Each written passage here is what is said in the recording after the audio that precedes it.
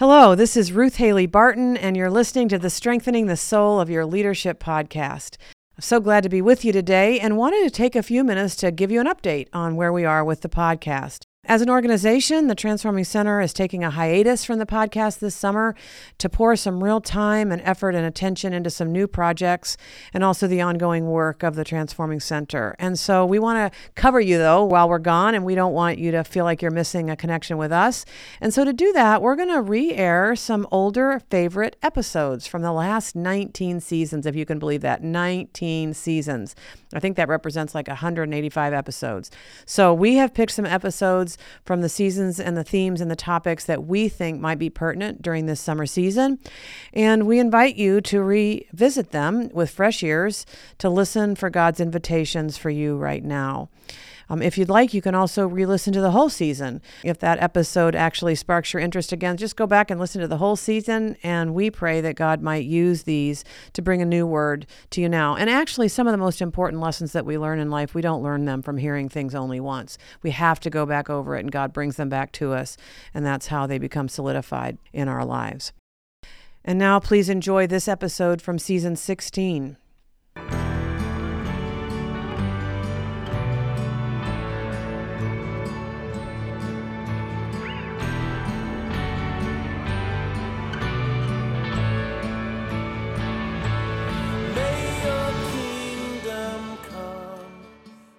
Welcome to the Strengthening the Soul of Your Leadership podcast.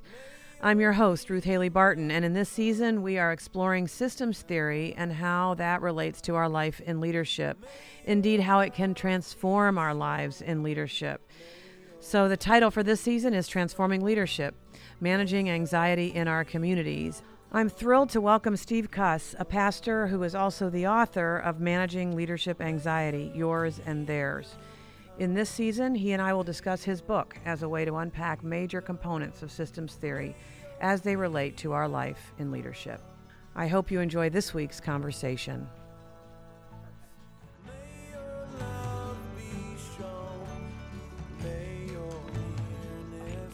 Welcome, friends. We are with Steve Cuss talking about managing leadership anxiety, yours and theirs, and looking at that question through the lens of family systems theory. So, Steve, let's get started by talking about the fact that sometimes we get stuck. Sometimes systems get stuck. We as individuals get stuck. How does family systems theory help us with these stuck places? Yeah, this is actually out of all of the system series tools, this is one of my all-time favorite because it equips the leader to come into any organization and to notice what's really going on, and then not only to notice, but to actually see the stuck places. So if we take the positive side of it first, Ruth, like every group of people over time form predictable patterns together. You know, in marriage, they'll use the metaphor like a dance, like my wife and I have a dance.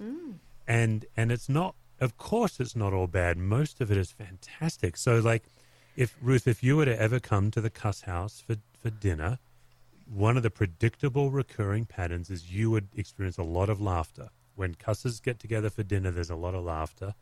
Well, that's a positive. Now, let's look at the negative. I don't want to give the impression that systems theory is all, doom. You also learn to notice good patterns, but a negative pattern might be, for example, well, in a stereotypical church that's getting older, they realize, oh man, we need to change if we're going to stay vibrant and healthy. Let's bring in a young pastor. So they bring in this young, naive pastor. They say, we want you to help us change. The young pastor brings change, and suddenly, out of nowhere, it seems, the older people are now trying to stop the very thing they said they wanted. Yeah. Now, that's a very predictable, recurring pattern. But what happens is the pastor and the saints, they don't realize they're in a predictable pattern, almost a cliche. And for them, it's in real time. They're blaming the pastor's blaming the people. Systems theory gives you the way to get above behaviors and look at them almost like you're in a helicopter looking down on them, except, of course, to mix our metaphor, you're in the helicopter and you're also in the system. So it's really helping you look on top of yourself and see stuck patterns. So One of the ones I wrote about in my book, and I wrote it with my son's permission, he famously came home from basketball practice one day, and he's like, Dad, William's a ball hog. He never passes the ball. Well, the second question is the most obvious question. Well, what do you do about it, Andrew? And Andrew, Andrew was 12 at the time. Andrew's like, well, I never passed to William. And when you hear that, okay, William doesn't pass the ball, my solution is I don't pass the ball to William. Every one of your listeners right away, well, that's not going to work. Like withholding the ball from William isn't going to solve the problem. But in Andrew's mind, that's the solution. So systems theory is really interested in what attempted solutions am I applying to my problems that are making the problem worse? I think it's solving it and it's making it worse. Some of your listeners, Ruth, will be systems theory nuts. So I'll just warn them that you won't find this in Bowen. This is outside of the stream of Bowen theory.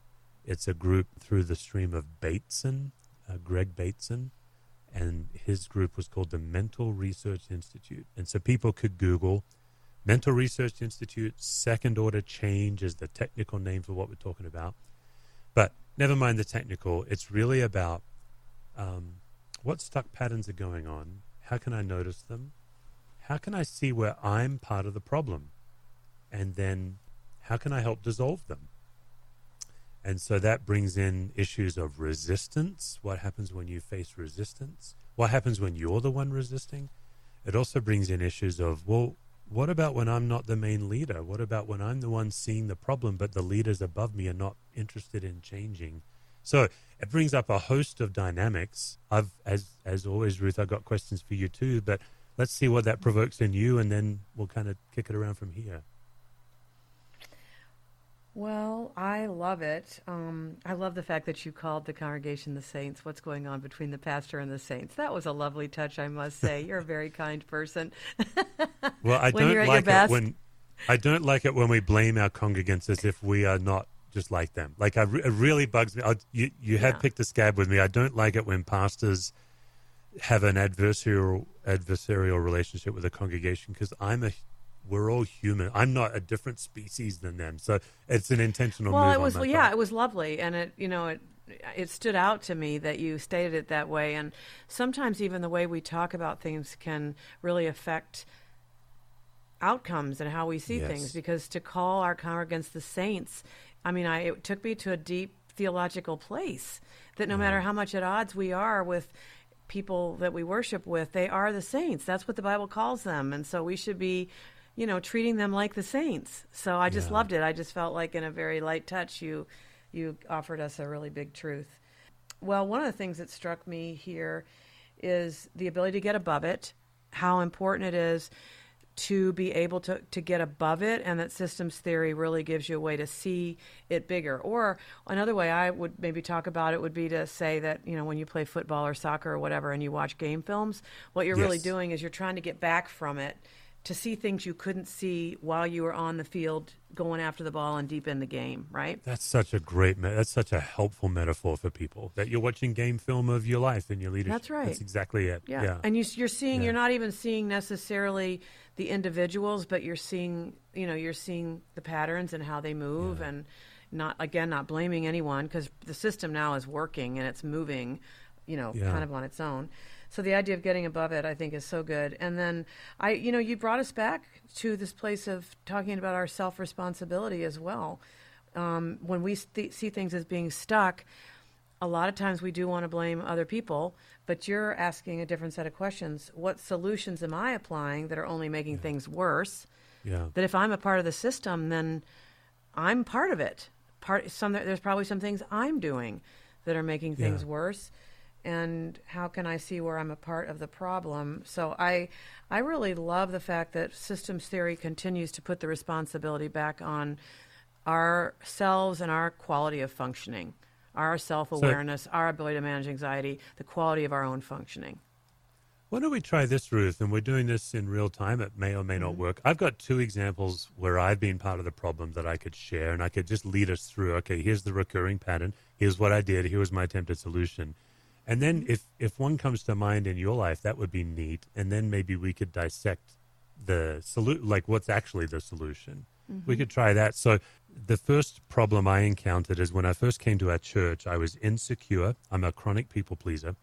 And what that did is it attracted very kind people because they were attracted to my vulnerability and they were very good to me. And it also attracted bullies, and particularly in our part of Colorado, white-collar troubleshooters who are paid a lot of money in their company to tell the company what's wrong.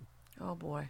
Right? So it attracted both because I'm leading vulnerably, I'm insecure, I'm being very collaborative. It attracted both. Okay. So that meant that I sat down with people who cared tremendously for me and people who pushed me around. Let's look at the push me around. So if every system has, healthy traits, then these first people, great. But the people that push me around, what's the problem? The problem is they really think they know how to lead a church, and they don't.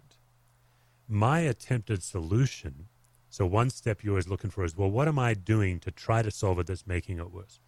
My attempted solution was to explain myself more, meet with them more, give them more insight. And when that didn't work, then I just tried harder. So I'm kind of stepping in and out of my story, but one of the things you're looking for in attempted solutions is anytime your solution is more of the same or try harder, that's a sign you're probably stuck. So what that did is rather than help them move toward me, it just gave them more insight to weaponize against me. The more I met with them, the more criticism they had for me because they were spending more time with me. The fundamental problem was that they thought they knew how to run a church. That's the fundamental problem. And you were showing your vulnerability, which seemed to invite them to tell you how to do it better. And I couldn't tell the difference between the bullies and the people that cared for me. They all felt the same to me at first because I was anxious. I was blind to what was going on. So that would be kind of 3 steps in. And then what happens is once you sober up and come to your senses and you watch your game film and what happened to me, Ruth, is I was stood up for a 5 a.m. meeting with one of these guys. And it's like when you're at 5 a.m. in a Greasy Spoon diner because that's the only time he'll meet and he forgets to show up, you come to the end of your senses. You're like the prodigal son. And so I'm like, okay, Lord, enough. What's going on? Well, now you're trying to say, okay, it's not just, it's what am I doing that's contributing? Because I'm blaming them. I'm saying in my head, why are they so mad? Why don't they understand? But I get to watch the game film. Ruth, I'm going to forever use that. I love that. I've never heard that. It's such a good one. And I realize, what I'm doing is I'm feeding the problem by meeting with them. It's almost like they've got a fire and I keep stoking the fire. So I have to starve it. My more of the same and try harder is stoking the fire. And then once you've figured out your complicity in the problem, then you have to say, well, who's motivated to change? Yeah. And in this case, it's only me. They were not motivated. Now, what I love about systems theory is how you can change the behavior of others when they don't want to change. It's not manipulative, but if I stop showing up, they have to adjust because I've broken the pattern. So that's what we did. I remember with one of my critics, sitting down with him, and at some point he laid out all these issues, and he just, well, what do you have to say for yourself? Like I'm a little boy, And I just calmly said, nothing. I have nothing to say. You have lost the right to my insight. I've given you my insight, and you've wielded it against me. You've gossiped about me behind my back. So I'm not here to explain myself. I'm here to listen to what you have to say, and that's it.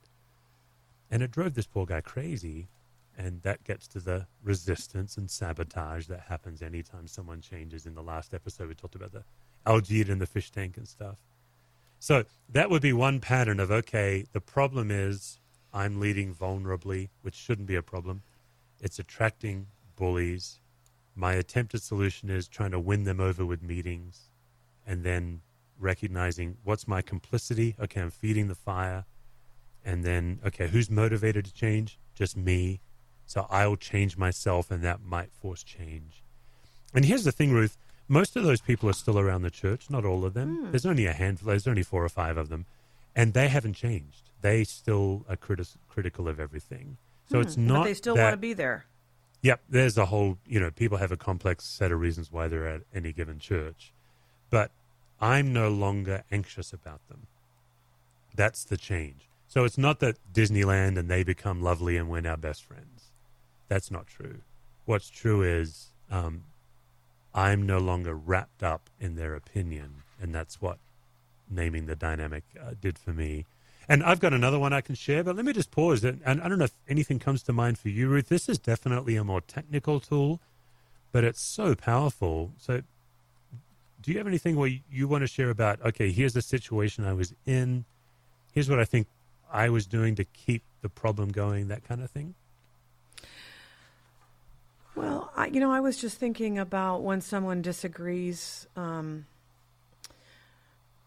with something that I've taught. Either they thought that I got political, or that I was making light of something that shouldn't have been making light of, or something like that. And what I've noticed is that when I approach a conversation like that, thinking that I'm going to prove myself to be okay, and make whatever I did to be okay in their eyes, that never works, that trying to prove yourself on that sort of heady intellectual level, like where you argue something at that level, it doesn't matter how much of that you throw at how someone feels about something that you've said, but to be present with them to what's happening underneath for them. You might not have solved the thing up here. You might not have solved the theological issue or the fact that they thought you got political or whatever, but you've established a connection with them that somehow changes the whole dynamic of the relationship between the two of you.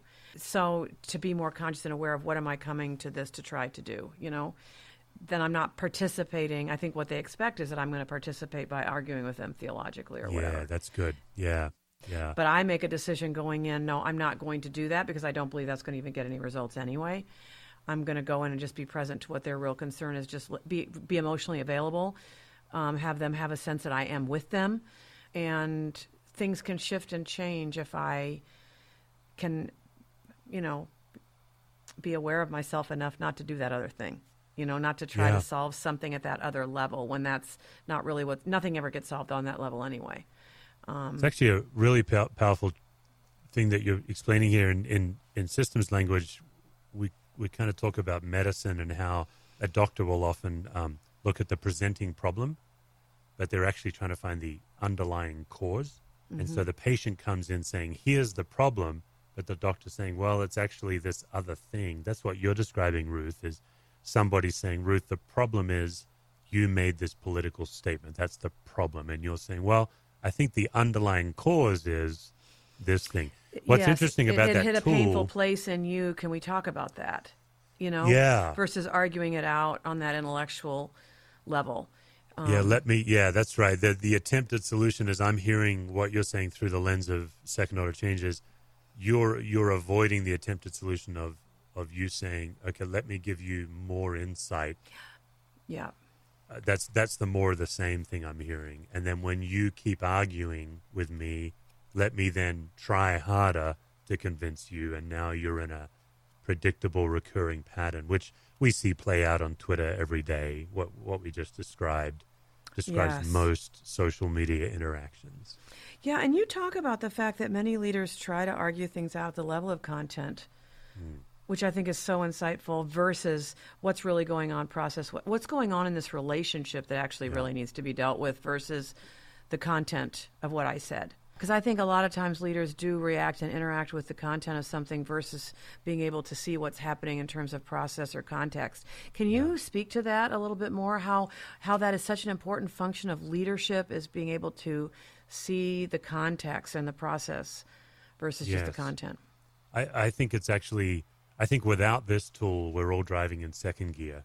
Yeah. And we could drive in overdrive in fifth gear. It's really that powerful because we're listening, we're paying attention to content, what people are saying. But we've been saying this whole series that system series studies emotional context. That's what we all react to.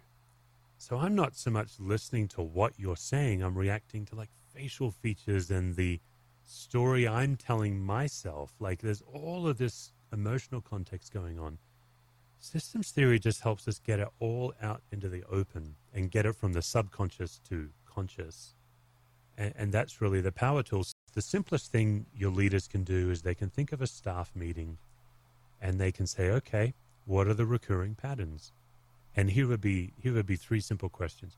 Number one, who is always the first one to speak up? It's almost always the same person. Who never speaks unless they're spoken to? It's almost always the same person. And then I think the fun question is, who has their own secret meeting after the meeting? Mm-hmm. Now, these are examples of anxiety in a system that has now generated anxious behavior. And if the leader notices that and dissolves those patterns, so much health shows up to where the quiet person gets comfortable speaking. I was doing some coaching where one of the staff members, English was not his first language. And he was an associate pastor. And there were 3 pastors in the room. And I just noticed that this guy, I'll call him David, he never spoke up. And I was the only one who called on him to speak. So his own team didn't seem to care that he never spoke up. I was the consultant, and I was like, David, we've not heard from you. What do you think? And when David would speak, this incredible gold and wisdom came out of his mouth. He had really a very thoughtful, deliberative guy. So I thought, okay, well, I'm going to try this very thing, Ruth, that we're talking about right now. I'm going to name the dynamic. And I said to the group, I'm curious, why is it that I'm the only one asking David to speak? Why are the rest of you letting him get away with being silent all the time? What's going on? And they were from England, and they said, well, we're English. We don't talk about these things. But I said, but you've noticed it, right? Oh, yeah, we've all noticed it. David, would you be willing to tell us? And David said, well, English isn't my first language. The last church I was at, they made fun of me for the way I spoke. And it was very shameful for me. And then the second thing, he says, guys, I'm translating, and I can't keep up. You guys, by the time I'm ready to share, you're on to the next thing. And that's why I'm quiet. And so I said to the lead guys, did you know this? No, I had no idea. Well, this is the power of curiosity. Curiosity can get you so far. And then it's a wonderful ending of the story. Basically, this guy became a motor mouth after that and really benefited the team because they adjusted the anxiety to where he had an even playing field. They did things like letting him interrupt anytime he wanted. It got quite funny. Making sure that a decision would be the next meeting so he'd have time to deliberate. This would be an example of context rather than content and bringing subconscious to the named surface. Yeah. Well, and what's so interesting about that story is that there are many other meanings that could have been put on his silence and probably were put on his silence.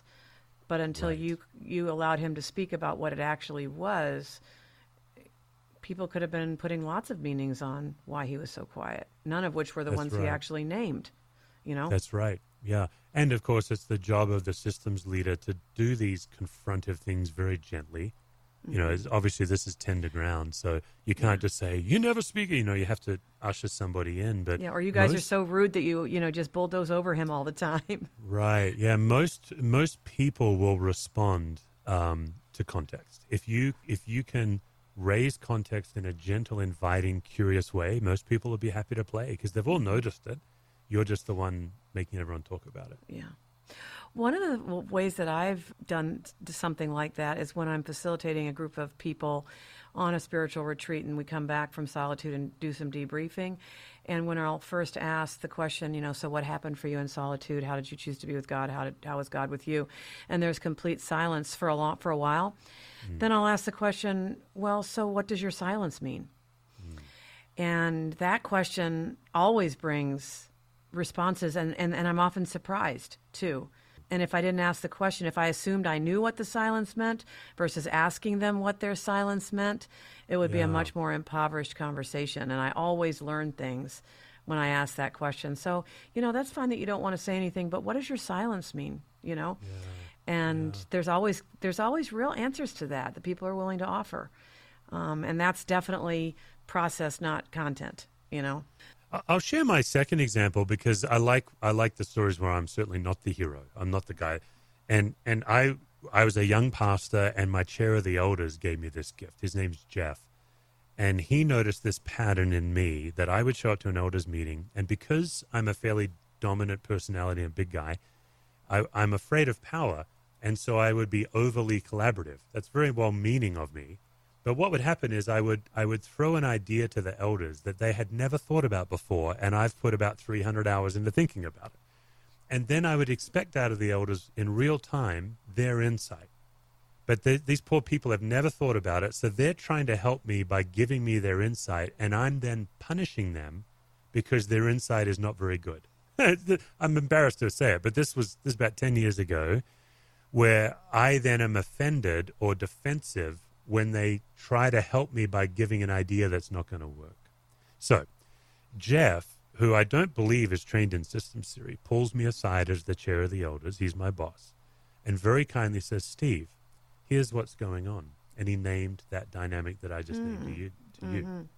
And he said, "Look, I see what's happening. What you want is to collaborate. You don't want to be a domineering leader, but what you're doing is you're setting us up to fail. So figure it. Don't worry about being a power monger. If you're we will tell you if you're trying to be too powerful, but just spend some time the week or two before the elders meeting and figure out the one or two things that you would really like us to actually collaborate on, because these things, you don't need our opinion. You know what to do. Just go do it. But find one or two things and then send us the information 2 weeks ahead so we have time, and I think it'll be better." And because Jeff said, because you're really combative. Like when we are trying to help you, you fight us, and it's not good. So there's an example of second order change, somebody coming to me. I'm the systems guy in the room. So again, it's not that I'm never stuck. It's that Jeff came to me, and as soon as he said it, I was like, yeah, that's right. That is what's going on. And my attempted solution was making it worse. And then Jeff brought a change. So one power tool when you're stuck with somebody is to ask them, what is it you want? Which is also a very Jesus question. What is it you want me to do for you? And what Jeff did is he looked through my behavior to what he believed I wanted. And that honored me. It made me less threatened when he confronted me, because this kind of work is very confrontive.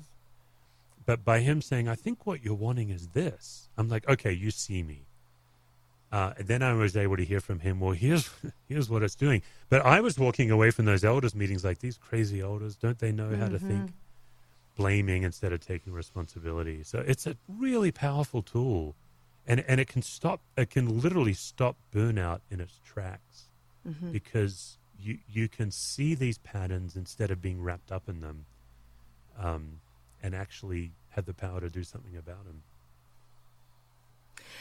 You know, Steve, what strikes me about your story with the elder Jeff is that what he did was to do exactly what we've talked about already, and that was to name the process versus any content. Like, he didn't even talk about the content of whatever it was that you and your elders were talking about. He described the process as he saw it. And that's what got you unstuck. And I think that's so fascinating and wonderful, but I think many of us are not trained to do that. I think we're more trained to engage the content and think, man, if we can just keep fighting at the level of the content of this conversation, we'll get somewhere. And we don't, because it's the process that's broken, you know? It's such an important reminder that every one of us can get off the treadmill and observe, and sometimes we do need others' help. And I think it's also really important to note that second order change, this thing we're talking about, it doesn't solve problems. It solves stuck problems. Yes. It doesn't just solve a problem. Most of us resolve our own problems, but the recurring problems, the predictable behaviors. You know, Ruth, I happen to know about you. Before you were doing Transforming Center, you were on staff at a very large church, a very well-known church, but you were not the primary leader of that organization. So one of the challenges with second order change is, what do you do when you see the anxiety around you, but you're not necessarily in a position to change the system? I'm wondering if you'd be willing to take us back to when you were on staff there. What did you feel? What did you notice? What were maybe some recurring patterns that you noticed? And then I wonder if we could kind of go through the process that way. Yeah. Well, you know, in that environment, you know, we've talked about the body and the awareness that one can have of what's going on. And I remember eventually being able to feel the fear and the power dynamics just by walking into the place. And there was, sometimes a feeling of even dread about crossing the threshold because I could feel almost a vibration of fear and the power dynamics that were at play. But, I too am a type A. I can be an aggressive leader and, going at things head on. And there came a point where I had to acknowledge that coming at things head on wasn't going to work and that the kinds of things I would have liked to have seen happen there were not going to happen. And yet I couldn't also envision anything different for myself either. The church is the only world I've ever known, and I had just been convinced that my calling was going to be to bring what I bring there. And so stepping out or stepping aside felt like a tremendous death and dying. But, eventually I realized that what I was hoping to see wasn't going to take place there and that I and others were suffering in that environment. And so I did step aside. And it was hard to step aside versus continuing the pattern of, working at things head on.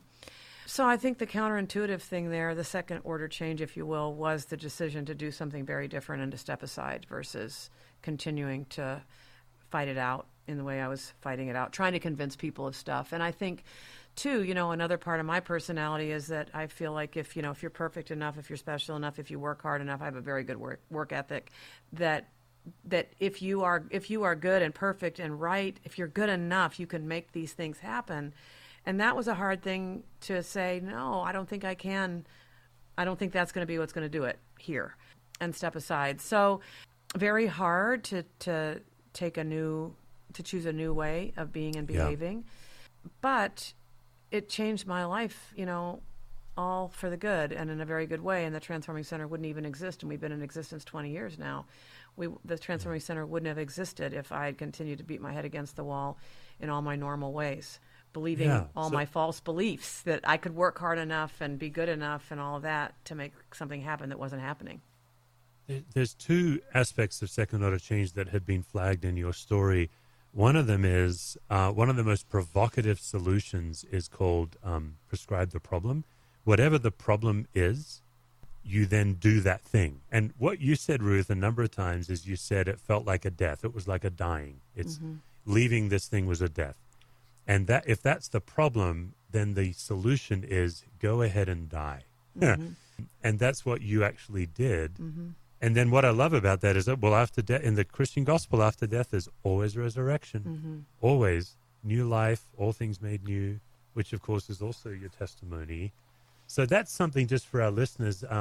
Prescribing the problem isn't always the way to go, and it's tricky, but that screamed out at me, Ruth, when you looked toward resigning as like a death. And that's exactly what it was, thanks be to God. That's how I would say it. Yeah. But I'd like to get your take on motivated change agents. That's the other thing you look for in second order change. You look around the room and you say, well, who's motivated and who's not? And quite commonly, when you're not at the top of the org chart, like you weren't at this place, then the people at the top of the org chart are not motivated because they're benefiting from the anxiety. And so it's the people down the org chart that are carrying the anxiety. It's the people at the top of the org chart that are generating the anxiety. But because they're not carrying it, they're either oblivious or they're sometimes even benefiting it from it. I do wonder what you would say to somebody in like a mid-level role like that, where you can't control what's going on above you.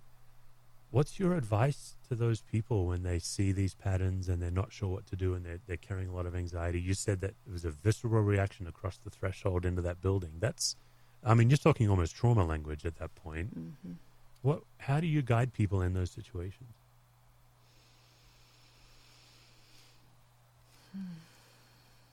Well, I think it's probably an important part of the process to try everything you know to try, so that you have tried everything you know to try.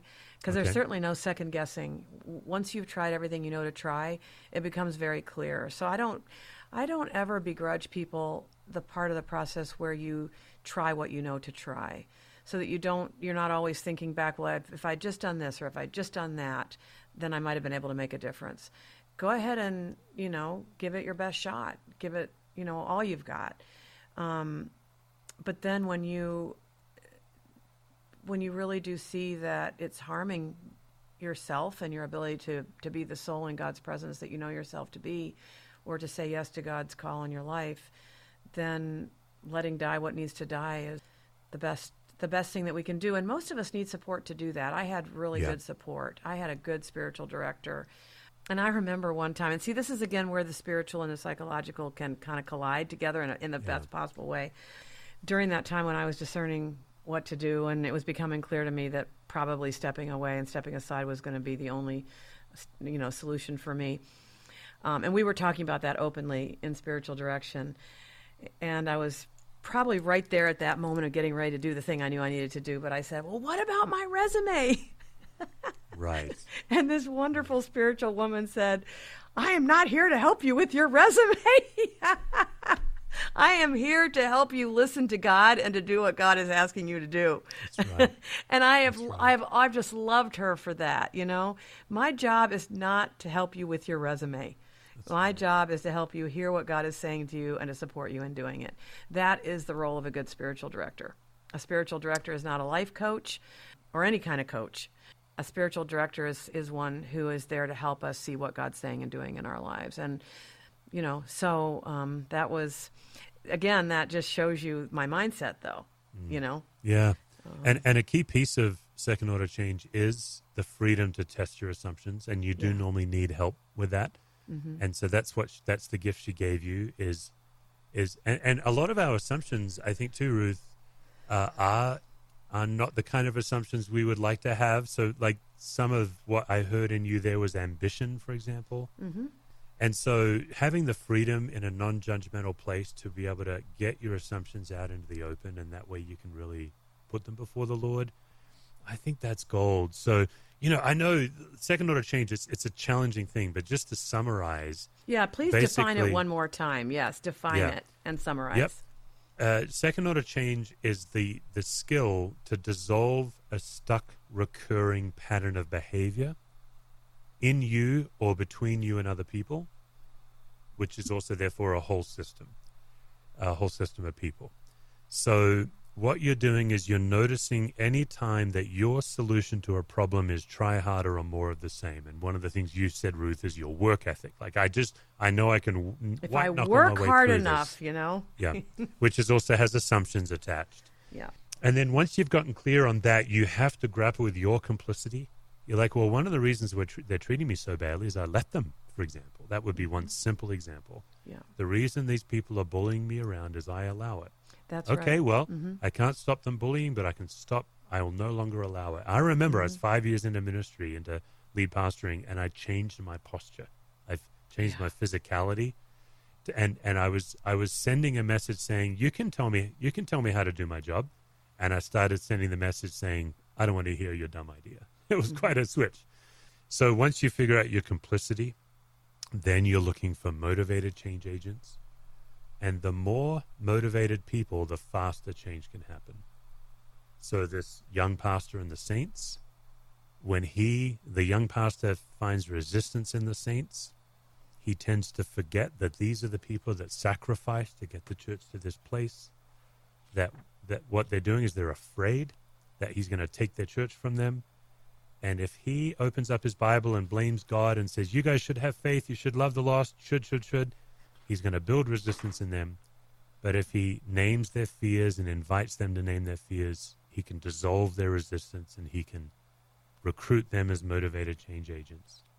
And then last episode's tool of differentiation is usually the final tool in second order change. And that's what you did, Ruth.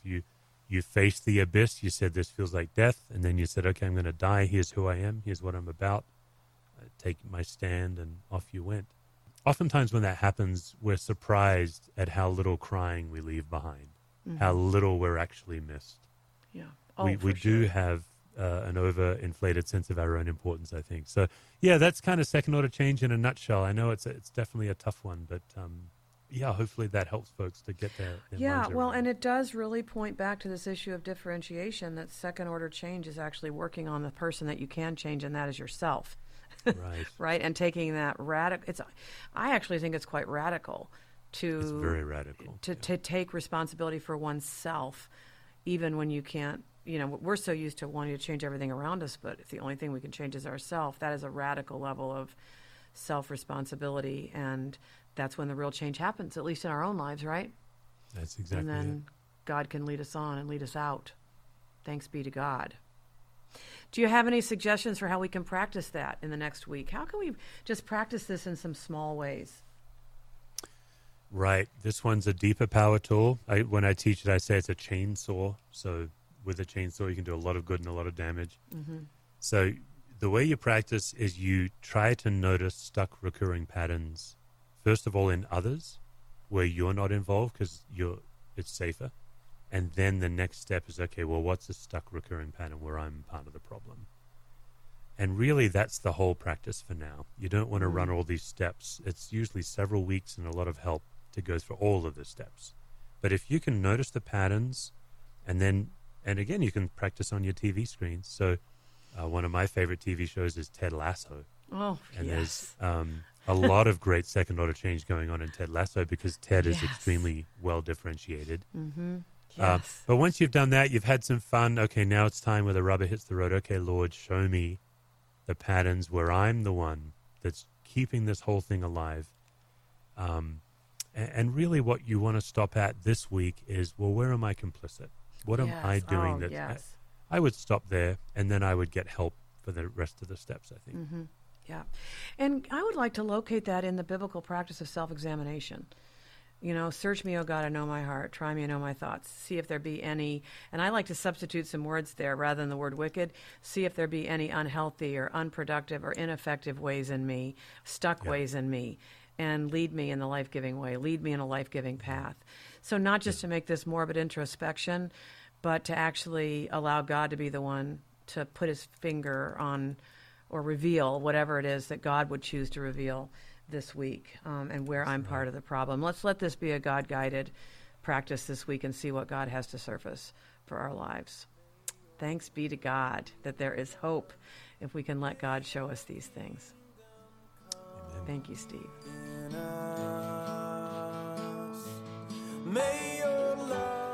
Thanks so much for listening today, friends. I hope that you are already finding yourself to be encouraged during these challenging days, that God has resources for us. God has ways of leading us forward if we can just stay open.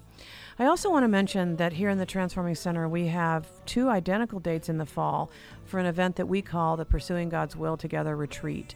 And this retreat is all about helping leadership groups discern and do the will of God together. It's about helping them to move beyond just strategic thinking and planning to a place where we listen for the voice of God in our own lives and in our lives as leadership groups so that we can do God's will together as leaders. And so if this is a desire that's on your heart, if you have questions about how God is leading you forward as a community, then this 2.5-day retreat will give your leadership group a chance to come away, to listen to God and to each other, and to discern God's way forward for you. You can find information about this in our show notes or by going to our website.